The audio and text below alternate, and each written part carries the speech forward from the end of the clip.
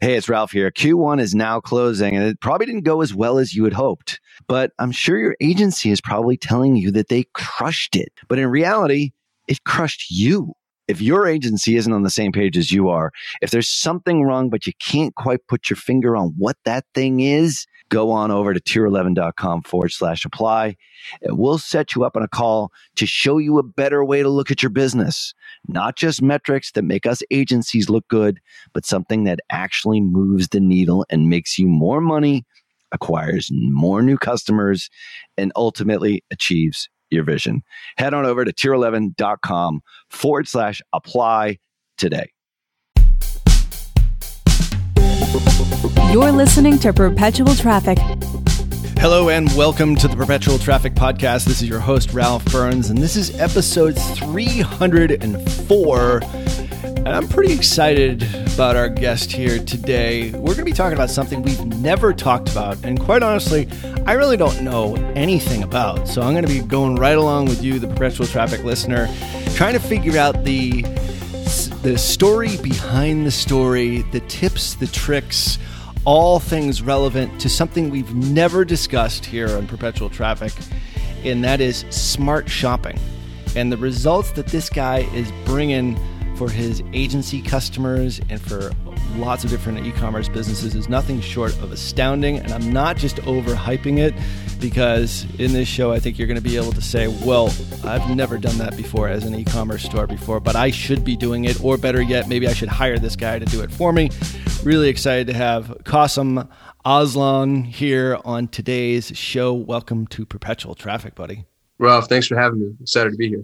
Yeah, so you are the founder of Solutions 8 Agency. You've been doing that for quite some time. We were just commiserating before you hit the record button that we first started in SEO and gave up on that. Paid traffic is a hell of a lot easier than all that. So good thing Amanda isn't on today's show. She would try and defend the SEOs of the world. I then went into affiliate marketing because I didn't have any of my own products, and that's when I discovered paid ads. But you really have been able to dial in this whole smart shopping thing from Google, which, like I said, I don't really know all that much about it, but the results that you've been able to produce for your customers are pretty amazing. So tell us a little bit about it, maybe a little bit how you got started, why this is your specialty now, and give the PT listeners a little inside scoop. Sure. Honestly, we kind of Forrest Gumped our way into it. It was something of an accident. We had an e-com client that was really aggressive. And this was right when smart shopping rolled out, and any agency that's run smart shopping hates it. And you hear people say like, "Oh, I've tried smart shopping, it didn't work." And that's because the way Google teaches you to run smart shopping is flawed, which I'll talk about in just a little bit. But their playbook is atrocious. But we had this client that had all this money to burn. They were VC backed and really reasonable expectations, and just wanted to like see what was possible. You know, you kind of get their unicorns, but you get one of those gems every now and again who's just like, yeah, throw money at it, figure it out, let's see what happens.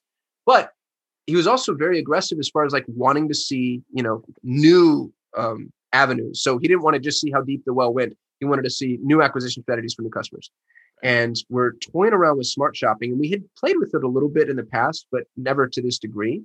And again, through a couple of like accidents, we ended up backing into this just insanely high-performing campaign. We love happy accidents. Love happy accidents. So, and what was interesting is, we thought it was he's in a consumables business. He has a really recognizable brand. You've probably heard about him. He's been on the radio. It's a male-specific hygiene product. And we thought like, okay, this probably just worked because it's a very, sociable, let's say, a shareable product. But we tried running it for a couple of other clients, and slowly but surely we built this template. And I showed Ralph, a case study right before the call started, the highest return I've seen yet. We have a client that just spent, over the last 30 days, they spent $12,000. They made $1.4 million. In excess of a 10,000% return on ad spend. Wait a second. Say that again. You said that so fast. People aren't going to believe it. They spent $12,000. Let me pull it up. I'll give you exact numbers. So last 30 days, they spent $12,579. They made $1,363,228.44. I think that's an interesting statistic. I would suffice to say. Let me temper that a little bit just to say that that's not typical. Like 10,000% ROAS is, that's insane. He's got an amazing business model. But I've seen consistently, we've got I don't know how many campaigns under our belt between our clients and our students. But anywhere from a 400% to, 3, 4, 5,000% ROAS, depending on the business, is not uncommon with smart shopping. And you say Google teaches you how to do it in the incorrect way, which is probably the reason why everyone says, I tried that before, doesn't work. A lot of people say that about Facebook ads too. Hey, I tried my Google ads over on Facebook. That doesn't work either. Very different experience, obviously. So what did you guys figure out to be able to generate these types of returns, which are just off the charts insane? First and most importantly is you need conversions in the account before smart shopping can work. Smart shopping is machine learning. It's algorithmic. And what Google is doing, it's actually terrifying. Google has 70 million demographic and psychographic profiling factors on every human on the planet. To put that in perspective, and this isn't a knock against Facebook, it just helps with the comparison. Facebook has 55,000. So Facebook has a ton of data on people. Google has exponentially more, and it's because Google's ecosystem is larger. Google Analytics lives on 99% of all front-facing websites. So every website you visit, Google's tracking what you're doing. Google knows things like what sicknesses you have, who's cheating on their spouse, where you like to go for fun. It's Android as an operating system. It's Gmail, the largest email provider. It's YouTube, the second largest search engine, the largest video host. It's all Google apps. Google knows what my children look like. It's Google Maps. Google knows how fast I drive, whether or not I speed. So people think like Google's a search engine. No, Google is the internet. The Google Display Network reaches 90% of all internet users on the planet, 65% of whom are reached on a daily basis. So it knows practically everything about you. There's this really amazing case study that's worth Googling. This is in April 20th of 2015. Just Google the term, Google told me I'm pregnant. This was 6 years ago, almost exactly. Google told a woman she was pregnant before she knew, based only on her search and communication patterns. So she's searching for stuff and talking in a certain way, and Google's like, "Oh, you're pregnant," and starts advertising to her. And there's an article that talks about the case study. It's 6 years ago though. So Ralph, think about the speed at which machine learning moves. If Google could tell somebody who was pregnant 6 years ago, what do they know now? They know what you're going to buy, where you're going to go, what you're going to do, and because they're attracting all this data. And it's even people who say I've opted out. I just chuckle at that because you're like, even if you're not a Gmail user, you communicate with Gmail users. So they know what adjectives and what adverbs appeal to you. They know, they know roughly your level of education based off of grammatical context and things like that. So they're cataloging all this information on every human being on the planet. And then what they do is they look at your site. And as conversions come in, and that's the key, as people begin to purchase, Google's like, oh, Ralph bought this. What does Ralph look like demographically and psychographically? How do you vote? What do you watch? What do you read? Who are you friends with? Where do you live? Socioeconomically, where do you stand? What are the things that happened to you yesterday?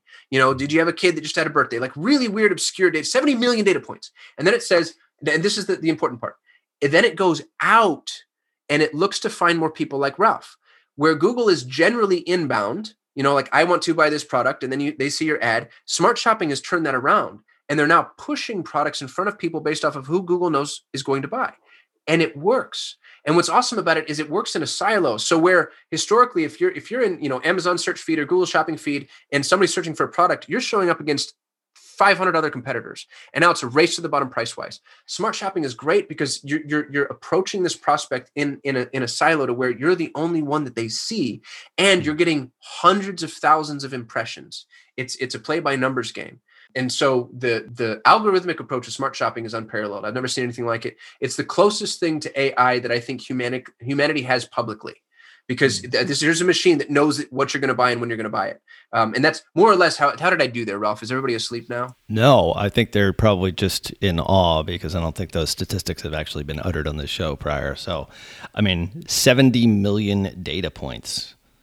That unto itself, I don't know what characterizes as AI, but I got to figure that that's pretty much more than AI would need is my guess. If we're looking at 55,000 for Facebook, or maybe somewhere in between there, but that's nothing short of amazing. And it's so integrated. Google is so integrated into all of our lives. Just like you said, even if you're not like everything I use is Google. I use all my Apple products, but all the apps that I use are all Google. So it's probably even more so with people that are completely immersed into Google as opposed to people that are maybe still on Microsoft Outlook and then over on Google oftentimes, but still they're able to track those people as well and understand exactly what those buying behaviors potentially are. And it seems like that's really the big difference here for smart shopping. Tell me this though, if people can't figure out like what exactly is smart shopping. Let's take it a step back. What is it? Where do I see it? Is it that thing when I do the Google search and it's the stuff below that? Is it like, what is it? Tell our listeners all about, where they would actually see it on the internet. So you kind of hit the nail on the head as far as why it's a difficult sale for me, because it's a disembodied marketing mechanism. Mm-hmm. With most advertising products like Google and Facebook, I can answer that question directly. It's really easy. Like, for shopping, for standard shopping, if you go to Google and you search for a product, a bunch of products show up across in a carousel at the top, and you can click on the shopping tab and there's Google Shopping feed. That's shopping. Right. Smart shopping uses the entire Google ecosystem. So Gmail sponsored promotions, the Google Display Network, YouTube, Discovery ads, anything that Google has at its disposal. Apps. What it's doing is it's pushing display ads, and in some cases actually video ads, in front of prospects in order to drive them back to an e-commerce event specifically. And it's using your entire product feed. So the more products you have in Smart Shopping, the better. And there are limitations and exceptions to that rule. But Google's not just cataloging you, the person, it's also cataloging all these products. And so it's working to kind of like match product to person in an algorithmic way. And so it's hard to say what smart shopping is, because it's not any one thing. It's Google using all of its data and all of its conduits in order to push advertising in front of people that it believes have a stronger likelihood of buying, and to push the right product in front of the right person at the right time. I hate to be a fence sitter, Ralph. How did I do that? Was that more, I'm Forrest Gumping around the question here a little bit. No. That's exactly what we want to understand. It's not a placement, I guess, is what we're really talking about here. It's the AI and the algorithm working in different ways in and around the placements, with Google Shopping being one of them, or a sort of a tentacle in the entire sort of ecosystem. But it's also display. Also Google's Google has something called dynamic prospecting. So it's the tip of the spear for Google's dynamic prospecting, which really means their ability to go out and find people based off of who they think is going to take a conversion action. And it's all intent. I want to say it's intent based, but I'm assuming their intent has something to do with it. But that intent is not necessarily because I did a Google search for baby carriages. It's not explicit intent. It can be implied intent. Like if you get and I'm going to oversimplify it, okay? But let's say that you get an email from a friend inviting you to his wedding. Now Google knows Ralph needs shoes, an airline ticket, a rental. You know what I mean? Like all of a sudden there's one little trigger, and now it's like, okay, I know what it is that this person potentially, and take that and quantify it 70 million times across variables and axes that I'll never understand. The reason so many agencies don't like smart shopping is because you have to trust the machine. We lose so much control. And all of your tricks, all the tools on my tool belt, we're a great Google Ads agency. Everything that I know about managing all the other campaigns goes right out the window. Smart shopping has to be, just as an example, you have to run a smart shopping campaign for at least 45 days without touching it once. And in that 45-day period, it's bouncing off of the walls. We had one client that didn't have a single impression for 2 weeks.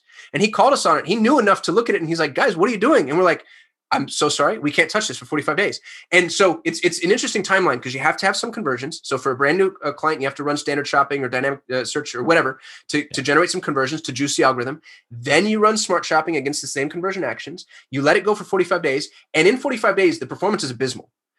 But on day 46, now the machine is calibrated. It's like it's triangulated, and then it goes, okay. And then from day 46 on, you begin to see that slow incremental improvement that we all want to see. So many people who run smart shopping have failed because A, they didn't have enough conversion events in the beginning. Google says you need at least 20. I've seen it work with less, but I've also seen it need more. So it really depends on the type of product you're selling. And I can talk a little bit more about my theories on why that is. But as soon as you have about 20 conversions, let's say all other things being equal, then you start smart shopping. And then you let it run 45 days. And then on day 46, you start to optimize. And by now, most people have lost patience and they've jumped ship. And Google tells you to do a bunch of stupid crap. Like they tell you to start with the target ROAS figure, which means you want to tell Google, here's how much money I need to make. Well, if you start with target ROAS, you basically put a ceiling on the machine and you don't let it learn. I tell my clients, we're going to start with 0 TROAS. We're actually going to go out there and spend money, maybe inefficiently in the beginning, but it lets us calibrate the entire room. So now I know what the ecosystem looks like. And so when I clamp a TROAS on it, I know how much of the market I just shut myself off from and where the market is. So step by step, I'm new in Google. I've got my AdWords account. I'm an e-commerce store.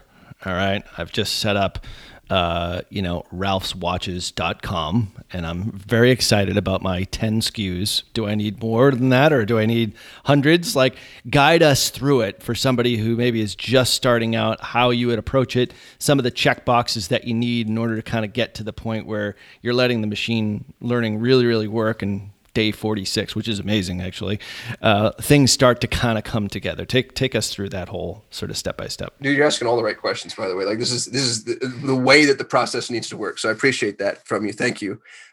We do a viability study for all new clients. Some people aren't going to work for Smart Shopping. If you come to me and you're like, I'm drop shipping cell phone cases, there's nothing I can do for you. There's nothing I can do for you. It's too low margin. You don't have the spend to be able to support a Smart Shopping campaign. If 300% return on ad spend doesn't break you even, won't work. If you don't reach that this is anecdotal. I have no way to prove this, but I've seen this over and over and over and over again. If you don't reach a 300% ROAS, Google actually will deprioritize your accounts and your campaigns. And I think it's because they're like, all right, they're obsessed with relevance, just like Facebook. They want people to trust their ads and trust their ecosystem. So if you're not selling enough, Google's not going to want to position your ads any longer. So if you can't be at least break even on 300% ROAS, not to say you won't get a higher ROAS. I have clients, like I just showed you one that's in 10,000, but we start at 300% and optimize from there. So that's number one. Number two is be really careful. I love consumables. Because you're bringing the customer back. If you're selling watches, like you just said, people are going to buy one watch, and then maybe one for their brother-in-law in 2 years, and that is it. So not to say those businesses don't work, because I have enough of those clients that have been successful, but it's a dogfight every day. So there are certain businesses that just have a better at bat than Google or inside of Smart Shopping. And I also like more SKUs. Now, I've made single SKU campaigns work before, and some of them really kind of weird and obscure, but it's a data play. The more SKUs you have, the higher the likelihood that Google's able to find the matrix that it likes, as far as the people that are interested at what time and in what context. So now you can have too many SKUs, because if you have, let's say you had 50,000 SKUs, now you need the spend to support that, because Google has to go learn all of those SKUs. So anything sub 50, I call that low SKU count. Anything over 50 tends to be healthy. Anything over 1,000, now I'm like, all right, we need to talk about your budget before I'm willing to invest in this. The average CPC inside of Smart Shopping is 56 cents. And that's not a global data point. That's across all the campaigns that we run. So you can begin to kind of back into, I've got an estimates and projections document actually that I share with clients. It's free online. You can find it on our YouTube channel, but you can start to back into your potential profitability based off of what you know about your on-site conversion rate. And a couple of pro tips here, just in preparing for Smart Shopping, you have to use GTIN codes. And for those not listening, if you don't know what a GTIN code is, it's like a UPC code. It's a unique identifier for your product. If you have a manufacturer, they should be giving you the GTIN code. If you don't, you can go buy GTIN codes for your products. You need to buy a GTIN code for every single product variation. That's the academic approach. So if you have a t-shirt that has 5 sizes, you need 5 GTIN codes. Now, if you have 50,000 products and each one of them has 5 variations, you're not going to do that. Pick the variation that's the cheapest. But what's happening is Google is using the GTIN code to identify that product. So if you change the title, the description, the product elements, whatever, it still knows, oh, this is still the same product. Without the GTIN code, you're putting yourself at a disadvantage. I've still seen Smart Shopping campaigns work. As a matter of fact, you might want to prove concept first before you go spend a bunch of money on GTIN codes. But in order for it to scale rapidly, you want to make sure you're using GTIN codes. And then the last thing I'll say as far as best practices is you need a very clean product feed. So we use Data Feed Watch. I'm not an affiliate. I am a partner. And you have to use lifestyle images, because nobody wants to see an image of a product in display. They want to see people using that product. Statistically, the highest performing avatar across all industries is a 30-year-old female Caucasian brunette who's attractive and smiling. I don't know why that is, but I guess we're all like racist, sexist, and ageist, right? But that's what the world has decided appeals to people across, cultures and ages and whatever. 30-year-old female Caucasian brunette who's attractive and smiling. So if you don't know what to do, go find your friend who's the closest to that avatar and get her to wear or use your product and snap some pictures of her. And if it's maybe it should be a family, maybe it's for a man, it should be a man, but you want lifestyle images because Smart Shopping is display based and you're getting hundreds of thousands of impressions out of this. And if somebody sees a watch, that doesn't have the same dopamine hit as when they see a real life human being making eye contact. That's why when you go through a shopping mall, it's nothing but a bunch of placards of people making eye contact with you, because there's real psychology there as far as the connection that you're making with people. And I know I keep saying the last thing I'll say, I'm sorry, Ralph, I get really excited. remember that you're getting hundreds of thousands of impressions. So smart shopping is one of the best brand builders I've ever seen. And it's effectively free brand building if you're profiting from the campaign. Make sure that the images that you use are heavily branded. You want people to see your favicon, your logo, your icon, your URL, your product, like whatever imagery or visuals you're using. And there are some organizations that are really good at this. If you see a Pepsi commercial, you instantly know it's Pepsi. And you want to be able to do that for yourself too, because with hundreds of thousands of impressions, you don't want to miss out on that opportunity. So this is my job, is just to summarize, because obviously you're so good at this and excited about it. And this is pretty darn exciting. I mean, this is something like we've never talked about, like I said before in the intro. But so let me just go back through and summarize. So you should at least be getting, like, if your business can't tolerate a 300% ROAS, like, you don't have any business. Like, you have to take out the drop shippers, the resellers, probably the affiliates, I would guess. So the business type is really important just to start off with. Correct. Well, there is no question that when it comes to influence and persuasion in digital marketing, no one, and I mean no one, commands more respect than Dr. Robert Cialdini. If you have never read his books, Influence and Persuasion, I swear you are missing so much in your digital marketing, not only as an influencer and an advertiser, but as just a great marketer. And that's why I'm so excited to invite you to a free webinar where he'll be sharing his latest insights on new e-commerce strategies. Now, alongside Dr. Cialdini, you'll learn from Bass Wouters and the authors of Reputation King, my buddies Scott Branley and DJ Sprigg. Attendees will absolutely be able to understand exactly how to gain a competitive edge in the marketplace by leveraging online reputation management. Now, that's something that we haven't talked about here on this show all that much. And it's more reason for you to register for the webinar here, which is completely free over at reputationking.com/PT.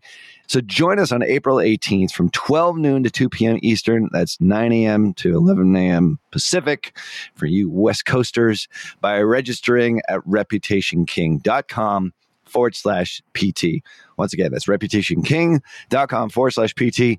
Cialdini has been a huge influence on me, and I can't wait to see how his new e-commerce strategies resonate with you and how they affect your business in a positive way using reputation management. Make sure that you register for the April 18th free webinar at reputationking.com/PT. Second thing is consumables, but not necessarily consumables that are a one-time purchase or maybe a two-time purchase, 3 years from now, but something where I'm buying it, or maybe it is a consumable good. I have to buy it over and over again, or maybe there's other products that are related to the first product that I buy, as long as it's greater than 50 SKUs in an ideal world. In an ideal world. And if it's not a consumable, just higher ticket. We've got a client who sells ophthalmic equipment. So like a $30,000 exam lane for an optometrist. And when we started running this, first of all, it took me years to convince her to even run online ads. And when we started running this, she goes, there's no way anybody's buying an exam lane online. I've sold 2. What's interesting about that, though, is we run smart shopping for her, and she's got 7,000 SKUs or something. So we'll sell like a lot of light bulbs or replacement exams or whatever. But we run smart shopping for lead generation. So we run smart shopping. The optometrists land on the site, but they don't buy from the site, but they call her. And then I manually import those conversions back into Google Ads in order to show the proper ROAS, which is tedious. But she has, and I have her on record saying we saved her business post-COVID. She has one of the highest performing campaigns I've ever seen over the long term. And she's one of the smallest distributors in her space with one of the largest. She's the smallest in terms of personnel and one of the largest in terms of the actual business they're doing because of our campaigns. So in her case, she's got over 1,000 SKUs. One of the things you said when you're figuring out your selection criteria is that might be too many because you need expansive spend in order to get impressions for all those SKUs. Am I correct in assuming that? For her, we started with 400 SKUs, her highest margins, and then we expanded out. That's the other thing to do in smart shopping is you can actually segment by margin. Google tells you not to run multiple smart shopping campaigns. They say run smart shopping campaign with all your products. I have in the past told my students that's stupid, run a low, medium, high margin campaign. So one campaign for low, one campaign for medium, one campaign for high. So you can prioritize your spend for your high margin products. And it works. The problem is, and we only found this out recently, and Google makes none of this available, by the way, you have to figure it out by yourself. What sucks about running separate smart shopping campaigns is if people skip between products, that are in separate campaigns, the remarketing stops because Google doesn't know, should I remarket you for campaign bucket A or campaign bucket B? And in some instances, you actually kind of lose that prospect. So there's a risk there. So if you can, and if all other things are equal, run all your products into one campaign and just prioritize the high margin products. If you need to, you can separate and run multiple smart shopping campaigns, but realize that you lose some of that cross permeation, kind of it's good when product interest gets incestuous, and you're killing the ability for that to happen in multi-tiered campaigns, which we only found out recently. So anybody who's taken my education in the past, I'm so sorry I misled you. I didn't know until, we went and made this mistake. So it really seems like the next step to this whole thing is obviously having a GTIN codes. And if you don't know what those are, we'll leave links to the show notes for everything that we're talking about here. A product feed and a catalog is obviously super important. So if you are one that actually has 1,000 plus SKUs, you don't have to put them all out there. You can make a subset of that catalog for your highest margin, maybe best sellers, potentially, just to start off with. That's correct. You can tell Google, I want these products and only these products. Shopify is the best integration of any e-commerce solution I've ever seen, but most product feeds work with a little massaging. Setting up conversion tracking for e-commerce is a freaking nightmare. But interestingly, Google will do it for you for free. You can schedule time, and it's one of the very few times you can ever get Google on the phone. You can schedule time with Google's tag implementation team, and they'll help you set up your conversion tracking on your site. Interesting. And I got to tell y'all, I'm an agency. I think very few people know what I know about Google Ads. I use that service. I don't try to do it myself. Like, this is one of those times where it's like, hang up the pride and just go get the people that know what they're doing, because it can, and every website is different too. So it's not just about knowing Google Ads. It's about knowing the site and the feed and connecting all those things. Pretty helpful to know that. I mean, obviously, it sounds like Google support has gotten a lot better through the Dude, it's gotten so much worse. It gets worse every day. It's just that one thing that they help with. Oh, yeah. That's good, because they know that this is the long game, and it's going to end up benefiting them in the end. I mean, they put the resources in the places where they really understand where they can get the biggest return for their investment. Data Feed Watch is the service that you use for your catalogs and your product feeds. And then the other part is just summarizing lifestyle images, display-based, super important. Not necessarily the 30-year-old female who's attractive and a brunette, but, along those lines, when I was in affiliate marketing, there was one image of one woman that always worked. You probably saw it for years and years and years, but it met that criteria. And that's the reason why it worked. So talk to me about how you do it. All right, so you get 20 conversions. The 20 conversions to start off with is, let's say it's not Ralph's watches. Maybe it's Ralph's jewelry and watches and male accoutrement. So I've got, 500 SKUs here. So start off with pay-per-click, display, get your 20 conversions. Is there any time frame in which you need to get those 20 conversions? Is it a week? Is it a month? Is it just over 6 months? It's a good question. I haven't really tested that, because for us, the clock isn't just ticking on Smart Shopping. It's also ticking on me as an agency. Okay. So we always get the 20 conversions within the first month, but that's because if we can't, you're going to fire me. You don't want to pay my fee. I imagine the time can be elongated, but I've never dealt with it. I can also tell you that those conversions don't have to come from the Google ecosystem.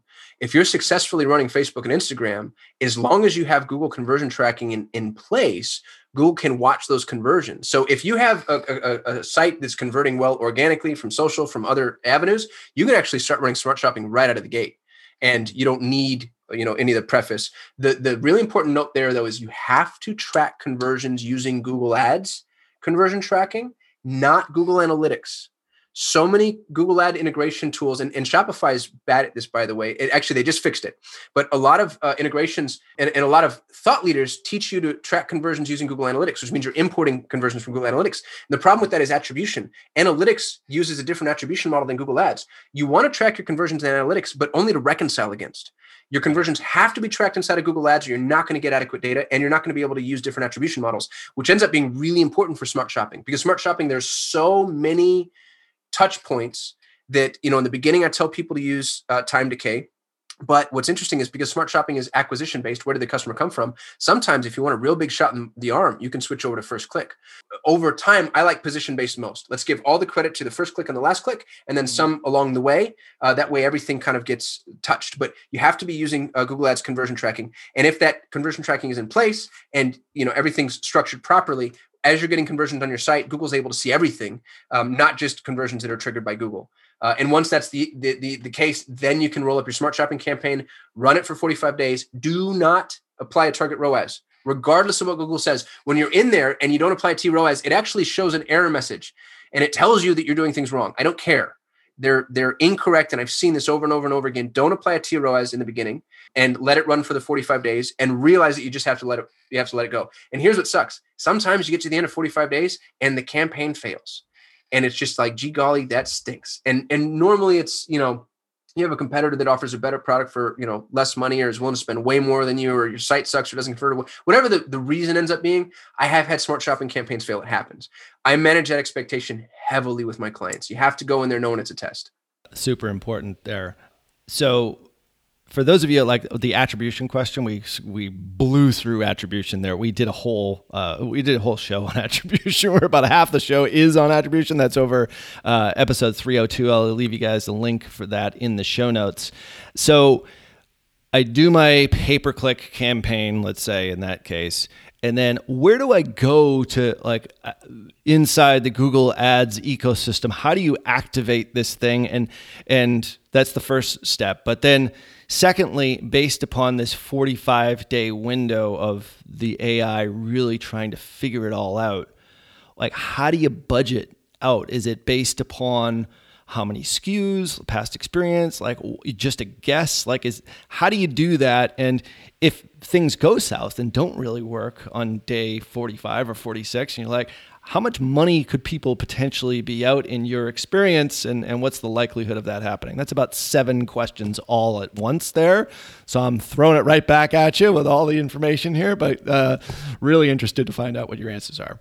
A lot of it is an educated guess. I've gotten better at guessing as I've had more clients. I'm going to give you just some round numbers.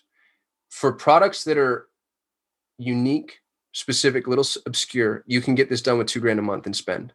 Okay. That's the absolute lowest I've ever seen this really work. Now, can it get done for less? Yes. But remember, I'm also an agency. So I'm going to bring people on that give me a little bit of room for experimentation and growth. If you're doing this yourself, you might be able to run this for $1,000 a month. Who knows? I won't take a client if they're not willing to spend at least $2,000 a month. And even then, you have to bring me a product. Like I just bought this online, this little, you can't see this if you're listening, but they're the little, what are these even called, Ralph? Do we know? Finger strengthener thingies. Yeah. So you squeeze it and it makes your fingers stronger. Yeah. Yep. Yeah. And this is actually kind of like, it's not a cell phone case, right? This is unique, specific. And if we wanted to see if this would work, now I wouldn't go to market with just this. You'd have to have a whole suite of fun little office, whatevers. But this is a specific product, and it's not like the whole world wants it or needs it, and we can carve off a little niche. The more general your product is, the more budget you're going to need, because Google's going to need to spend that, spread that spend across people. I really like specific products that are high ticket, like ophthalmic equipment. And a couple of these case studies that I have in front of me, you'll notice a lot of them are really unique. Like the brand that I mentioned earlier, the men's hygiene product, there wasn't anything like it when he first came out. There's been some copycats. We had another client who had the silicone wedding rings for cops and firefighters and CrossFitters. There have been a bunch of copycats then too, but I mean, he had an amazing return on ad spend for a long time because it was so unique. But we have a client, an online shoe retailer at a 916% ROAS, and they sell like Steve Madden and normal regular shoes. They have almost 1,000% return on ad spend, and they have physical locations that Smart Shopping helps feed. Food processing equipment. Which is this is for industrial kitchens. If you need something to make your sausages or whatever, then they have a 3,000% ROAS. We have a client that makes wallets, bags, and accessories out of recycled firefighting hoses. He's at a 1,100% ROAS. He was on Shark Tank, by the way. We have a client who sells luggage. He has a 2,800% ROAS, and he refuses to let me run a brand campaign because he thinks he knows Google better than I do. So his ROAS is probably 6,000%. He just doesn't know it. So yeah, I'm not really answering your question. $2,000 is the minimum. If you have a broader product, you're going to want to spend like 3, 4, or 5 is healthy. But what's interesting is you don't want to overspend. I tend not to let people spend more than 10 because there's 2 different spend paradigms in Google Ads. There's top down and bottom up. Top down says, I'm going to spend as much as I can, carpet bomb the ecosystem, and get as much data as I possibly can. Agencies like top down because it makes them look better. But what's the analogy I like to use is imagine a body of water, one of the Great Lakes. And top-down spend paradigm says I take a helicopter over to the center of the body of the water where it's deepest, and I parachute in. So I'm on top, which is great, but I don't know how deep it is. I don't know how many competitors are in there. I don't know how tumultuous it is. I don't know where the seabed is. With bottom-up spend paradigm, you start at the beachhead and you walk in. And what's cool about that is it takes longer, but now I know there's a substantive difference between positions 4 versus 3 versus 2 versus 1. Instead of just starting at 1, I get to see where the performance is. I get to see where the competitive market is. I get to see how competitive my competitors are actually getting. If there's a big change in the ecosystem, I know how far back I can move and still be profitable. So I prefer, and this, by the way, is not just smart shopping. This is Google Ads spend in general. I like bottom-up spend paradigm. It takes longer. The agency doesn't look as good in the short term, but in the long term, I'm weaponized. I can slaughter an agency that went top down because they don't have any of the information that I have. So you want to start, anywhere between that 2 and 10, depending on your product and your ecosystem and who you're going after. I recommend segmenting even if you don't have a segmented product. So you might say, hey, we sell internationally. I'm going to say that's fine. Where do you sell most? Like, let's pick a country or a region or whatever. Because if we can put a lid on it that doesn't change the experiment, it just makes it a little bit easier to qualify and prove concept. The thing that you're running into with Google is they want to make sure that you're actually going to work too. So in a lot of this, we have to prove ourselves to Google in order to get the visibility that we want. I can't prove that. That's just my feeling based on, all the campaigns that we've run. And when I say day 45, that's when the learning phase stops. Day 46 is when you start watching the data. So if you're not profitable day 46, that's okay. You might not necessarily need to be. This is really a 90-day commitment. Now, I've had clients. We had one client, specialty clothing retailer, weird clothes, Ralph, weird. Like when he came in, I was just in my mind, I was like, there's no way this ever works. But, I've been wrong so many times. I don't make assumptions. He was at 1,200% ROAS within 2 weeks. We weren't even out of the learning phase. So I've seen things surprise me. And then I've seen clients that came in where I was like, oh, this is a home run. We're going to crush it. And we get to the end of 90 days and we just don't have the ROAS to support the campaign. So it's, the first 90 days is a test and an experiment. You're spending anywhere between 2 and 10 grand. And then if you're working with an agency, their fee too. And if you're working with an agency that's not charging you enough, realize that, think about all the work I just said. What would you charge in order to be able to do that work? So be really careful with agencies. They're like, oh yeah, I'll run your ads for $500 a month. Because what can they do for that? They can't even pay for data feed watch. You know what I mean? What can they possibly do for that? So that's the other thing that really pisses me off is I see so many people in this, not to slander our collective ecosystem, but these ad managers go online, they take one course and then they start spending small businesses money. And it infuriates me. It infuriates because they're not just taking the money that they're charging you. They're taking the money that you're spending. They're so much more dangerous than their fee. I'm so sorry I soapboxed there, brother. I just got really, really passionate about it. We deal with it every single day. In fact, we have an entire ad campaign which talks about this in the Facebook side of the equation. Because a lot has changed since 2012 when we first started this whole thing. It's basically the only Facebook and Instagram ad agency, and now there's thousands of them, and there's lots of people it is dangerous. And unfortunately, that colors a lot of potential new customers because they've had bad experiences prior, which is unfortunate. So you do get what you pay for at the end of the day. However, with this, there is patience that is involved here. I mean, you might be able to get the 1,000% ROAS within the first 2 weeks because the learning is just so good of the product, but it is a bit of a crapshoot. I mean, it's you can check off all these boxes here. Obviously, no amount of traffic in the world is going to cure a crappy offer. If you have a great offer, it's a great place to start just to begin with. And, hiring an agency is just going to add fuel to the fire. It's going to throw gasoline on the flames for you because you've got something that the world wants. But most businesses don't have that one thing that nobody else has. Most of them are sort of muddling around in a reddish ocean where there is lots of competition, where it's a sophisticated market, and you're going to have to figure out a way as an ad agency to differentiate yourselves. So good offer, obviously something like this, that's universal in advertising, and it certainly helps. But when you were listing all the different customers that you've had and still do have with these amazing ROAS figures, it's not just consumer goods. It's B2B stuff as well, which is even more amazing. Ophthalmic equipment being sold through Google? I guess so. Never heard of that one. That's outstanding. So there's a lot that's into this. From what I'm hearing from you, it's at least $2,000 to start.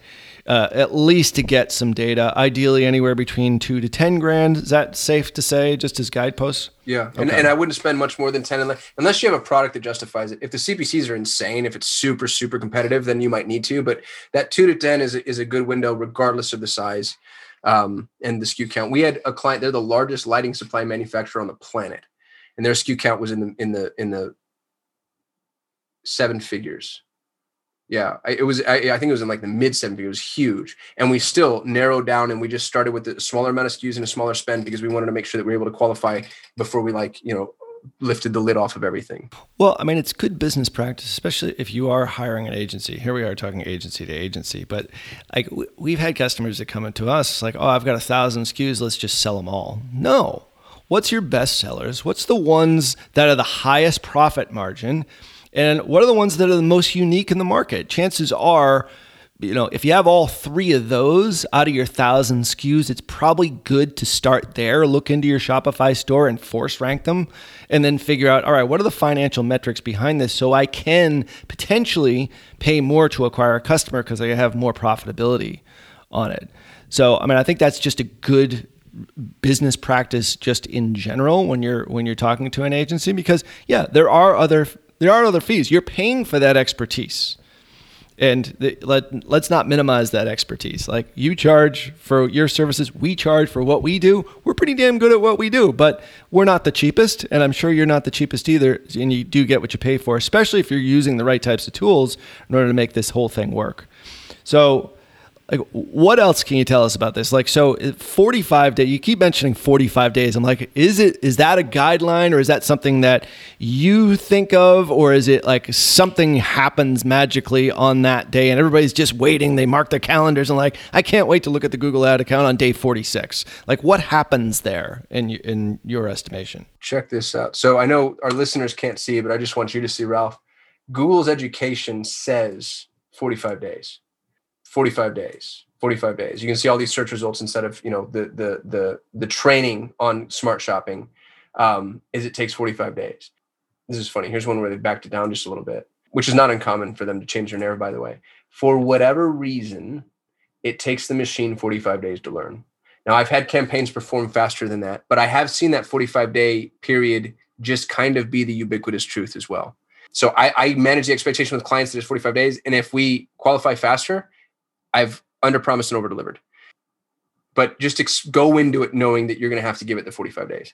I think it's managing expectations is always a challenge when you're doing any sort of agency work. But I mean, especially with that, like, that's not from my perspective, that's a worthy investment just to see if it can work, especially if you're talking about like ROAS numbers that we're discussing here. I mean, I would imagine with some of your larger customers, once that day, 45, 90 day sort of learning period is up, like, you're pouring it on with lots of ad spend, or is this still the kind of thing where you don't necessarily need to be spending millions per month on this? You can still spend, 5-6 figures and get a decent return, or does it just really depend on the individual business? We've run into this being a big problem. You can't scale faster than a rate at 10% of spend per day. And now what I just said is there's some wiggle room there, but we've had big clients that are like, oh yeah, go spend $1 million.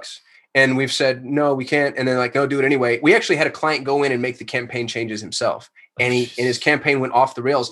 And what sucks about it, and this is what they don't understand, and honestly, what I don't understand, is I can't just reset it and it goes back to where it was. Right. Like, now we've zeroed us out, and I've got to go relearn all these damn lessons. And part of me, the conspiracy theorist in me, thinks Google penalizes us sometimes when we don't follow their rules. But smart shopping has to be scaled at an incremental rate. And I think the reason for that is because it's self-imposed inflation.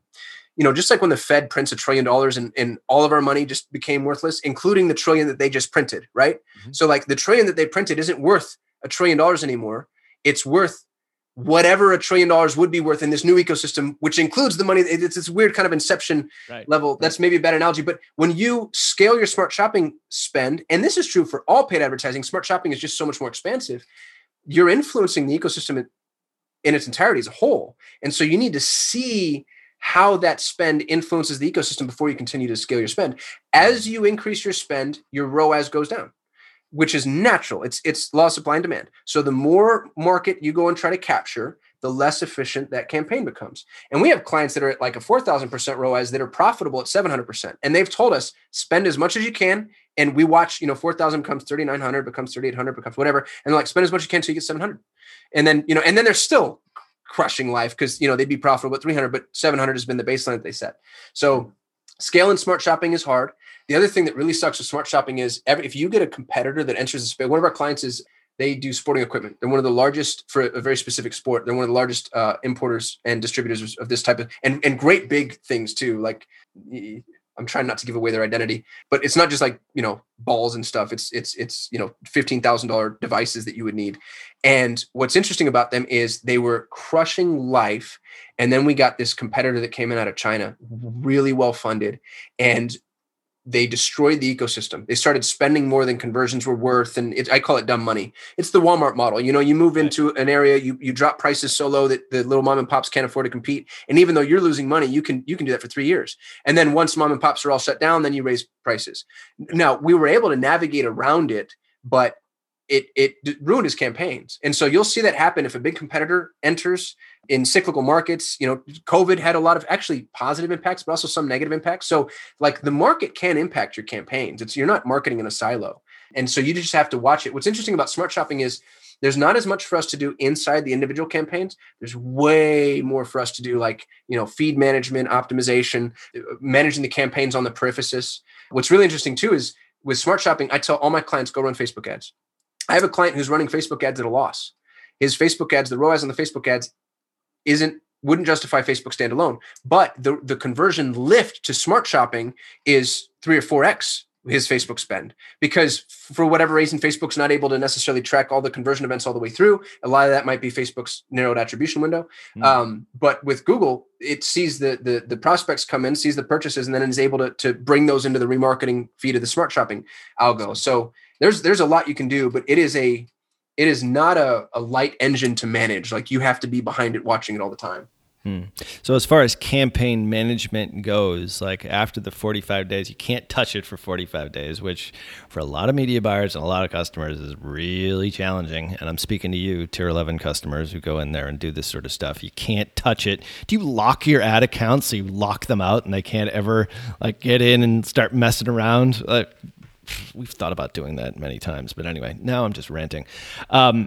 So you you have to not touch it. But then after that, you say, okay, I can't scale any more than 10% per day. So that is a touchy on the campaigns. What else are you doing inside the campaigns? Or is it 90% feed management and 10% I'm just checking and I'm just raising budgets, 10% per day? Like what's going on the campaign management side? Feed management is huge, and optimizing your product feed is really important because Google's using the data. It's actually a lot like SEO, talking about how we all came from SEO in the beginning. Right. The title, the description, the product information that you have, because Google's trying to figure out who's applicable to this product, the more robust your product description and titles, the better. Right. And if you don't know how to do this, go look at any Amazon product that's well placed. Those people have cracked that freaking code, man. They're all amazing. And look at how robust their titles are. Leo Tolstoy has written less. In some, it's just unbelievable how expansive they get, but it works. And we're going right back to SEO circa 2011 when we all did keyword fluffing and it actually produced some results. But you're jam packing your titles with good value, your descriptions with really robust information. And then we're tweaking those. That's why GTIN is so important, because when we make those tweaks, we want to make sure Google still knows what the product is. And then you're making in app, you're making adjustments on bids, of course, but you can do that on a per product basis. So if I see products that aren't getting any purchases, you can turn those products off, but you have to be really careful. This is where smart shopping gets so exciting. I have products that have 0 purchases for that product, but they have a 400, 500, 600% ROAS attributed to them. Because if somebody finds us through the product, doesn't buy that product, but buys a different one, Google attributes the conversion event to the product that they found us through. So you want to make sure you don't turn off your acquisition products. And this happens a lot. The other thing I'll tell people is don't make assumptions about what products will sell. My client, the ophthalmic equipment client, she gave us 300 or 400 of her best products. She goes, these are the only products that are sell. When we finally open up her entire slate, which is sub 10,000, I think she's at 7,000 products, not one of her 400 products was on her top sellers. Not one, not a single freaking one. That's now, great. some of the products it sells, she actually doesn't want to sell. She called us up. This is the funniest complaint I've ever gotten from a client. She's like, I'm so sick of shipping out this little onesie twosie stuff. Like, she was mad at how much we were selling. And that's a big problem, by the way. I've had a couple clients. We had one recently, just a few days ago, turn it off. They're like, we can't, we've run out of silicone, and that's what they needed in order, like, we're not equipped to fulfill. Here's what sucks. That sounds like a really good problem to have. I'm not bragging. When you do that, you just killed the algo. When they try to turn it back on, we've got this whole ramp up period, and we've got to go back and relearn. It's a pain. Make sure you're in a position to where you can fulfill, because, turning it off and on is a pain in the hindquarters. But it's not, and you want to be running other campaigns on the outside of it. So you want to run like dynamic search ads. Google tells you not to run dynamic remarketing because Smart Shopping is going to do the remarketing. What we tell people is to run a dynamic remarketing campaign. You're going to get 0 impressions. But what's weird about it is running the dynamic remarketing campaign captures users better than Smart Shopping does. And then Smart Shopping takes those users and remarkets to them. But you can't, you have no control over bids, placements, and ads, very limited visibility. You can't control network placement or breakout. So I can't say I want to be here, I don't want to be there. You can't exclude specific networks, which really sucks for people who have sensitive products. We can't have negative keywords. We can't make dynamic bid adjustments the way that we're used to. I'm trying to think about what else. You're no longer driving a race car. You're now sailing a boat. And you're making kind of as the tide goes, you're sort of making calibrated adjustments accordingly. Got it. Do you have your hand on the rudder, or is it an ever so slight touch of the rudder? It depends on the client. It depends on the client and the product. Every now and then you just can't let that damn thing go. Yeah. Restraint, it sounds like, is one of the biggest challenges here to a certain degree. But you can over-optimize a campaign for sure. Oh, yeah. For sure. No, this has been tremendous. Obviously, I feel like even though we've been talking about this for 40 or so minutes, like we've just only scratched the surface, which leads me to believe we've got to have you back on the show here, because this has been really a lot of fun. Tell our listeners where they can find you, how they interact with you, if they want to hire you guys as an agency, and what you got coming up. I know you got a promotion coming up in a week or so as well. Yeah. So we've got a free challenge. It's a 3-day challenge. If you like what you've heard, we teach people how to do this. It starts May 10th. It's specifically geared towards Shopify stores. But if you're not on Shopify, you'll still get value out of it. You'll just have to adjust some of the Shopify specific training to whatever CMS you're using. But just go to 3xshopify.com. The number 3, the letter X, shopify.com. It's a 3x Shopify challenge. It's completely free. We walk through click by click, point by point, exactly how we build smart shopping campaigns over the course of 3 days. So go to 3xshopify.com. If you're interested just in us as an agency, you go to sol8.com. That's SOL, the number 8. Check us out. I think we're one of the best Google Ads agencies on the planet, and we'd love to work with you and help with you. If we can't, I pride myself on anybody who engages with this ends up being better off after the fact. So if I'm not the right resource for you, I'll try to point you in the right direction. Yeah, much appreciated. And if they want to interact with you personally, are you on all social medias, the Twitters, Facebook, all that? Where's the hit me up on YouTube is the best place. I shoot 1 YouTube video a day.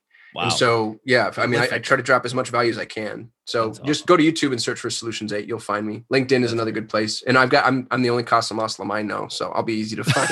It's a very distinctive name. Yeah, for sure. And you're also a DM traffic coach too. So if you're a digital marketer person, you probably know, what we're talking about here, at least to a certain degree, because you're doing that on a monthly basis, it sounds like. Yeah, I spoke on this topic at Traffic and Conversion. So if anybody was at TNC and you saw me, this is just all redundant information for you. Killer. Well, there's a lot to digest here. We're going to leave a lot of links in the show notes, and obviously check out 3xshopify.com for the challenge starting May 10th for sure. Man, it was great having you on. You say pronounce Qasim as awesome, but I think it really is awesome. I mean, it's incredible that, the knowledge bombs that you've dropped here. And I think if you're an e-commerce store and you've been a little bit reluctant to bring this back into your paid ads armamentarium, hopefully this episode has helped you or helped you think otherwise. Or if that's the case, then hire these guys over at Solutions 8. For all the links and resources that we mentioned in today's show, head on over to digitalmarketer.com/podcast. This has been episode 304. Until next week, see ya. You've been listening to Perpetual Traffic. For more information and to get the resources mentioned in this episode, visit digitalmarketer.com/podcast. Thank you for listening.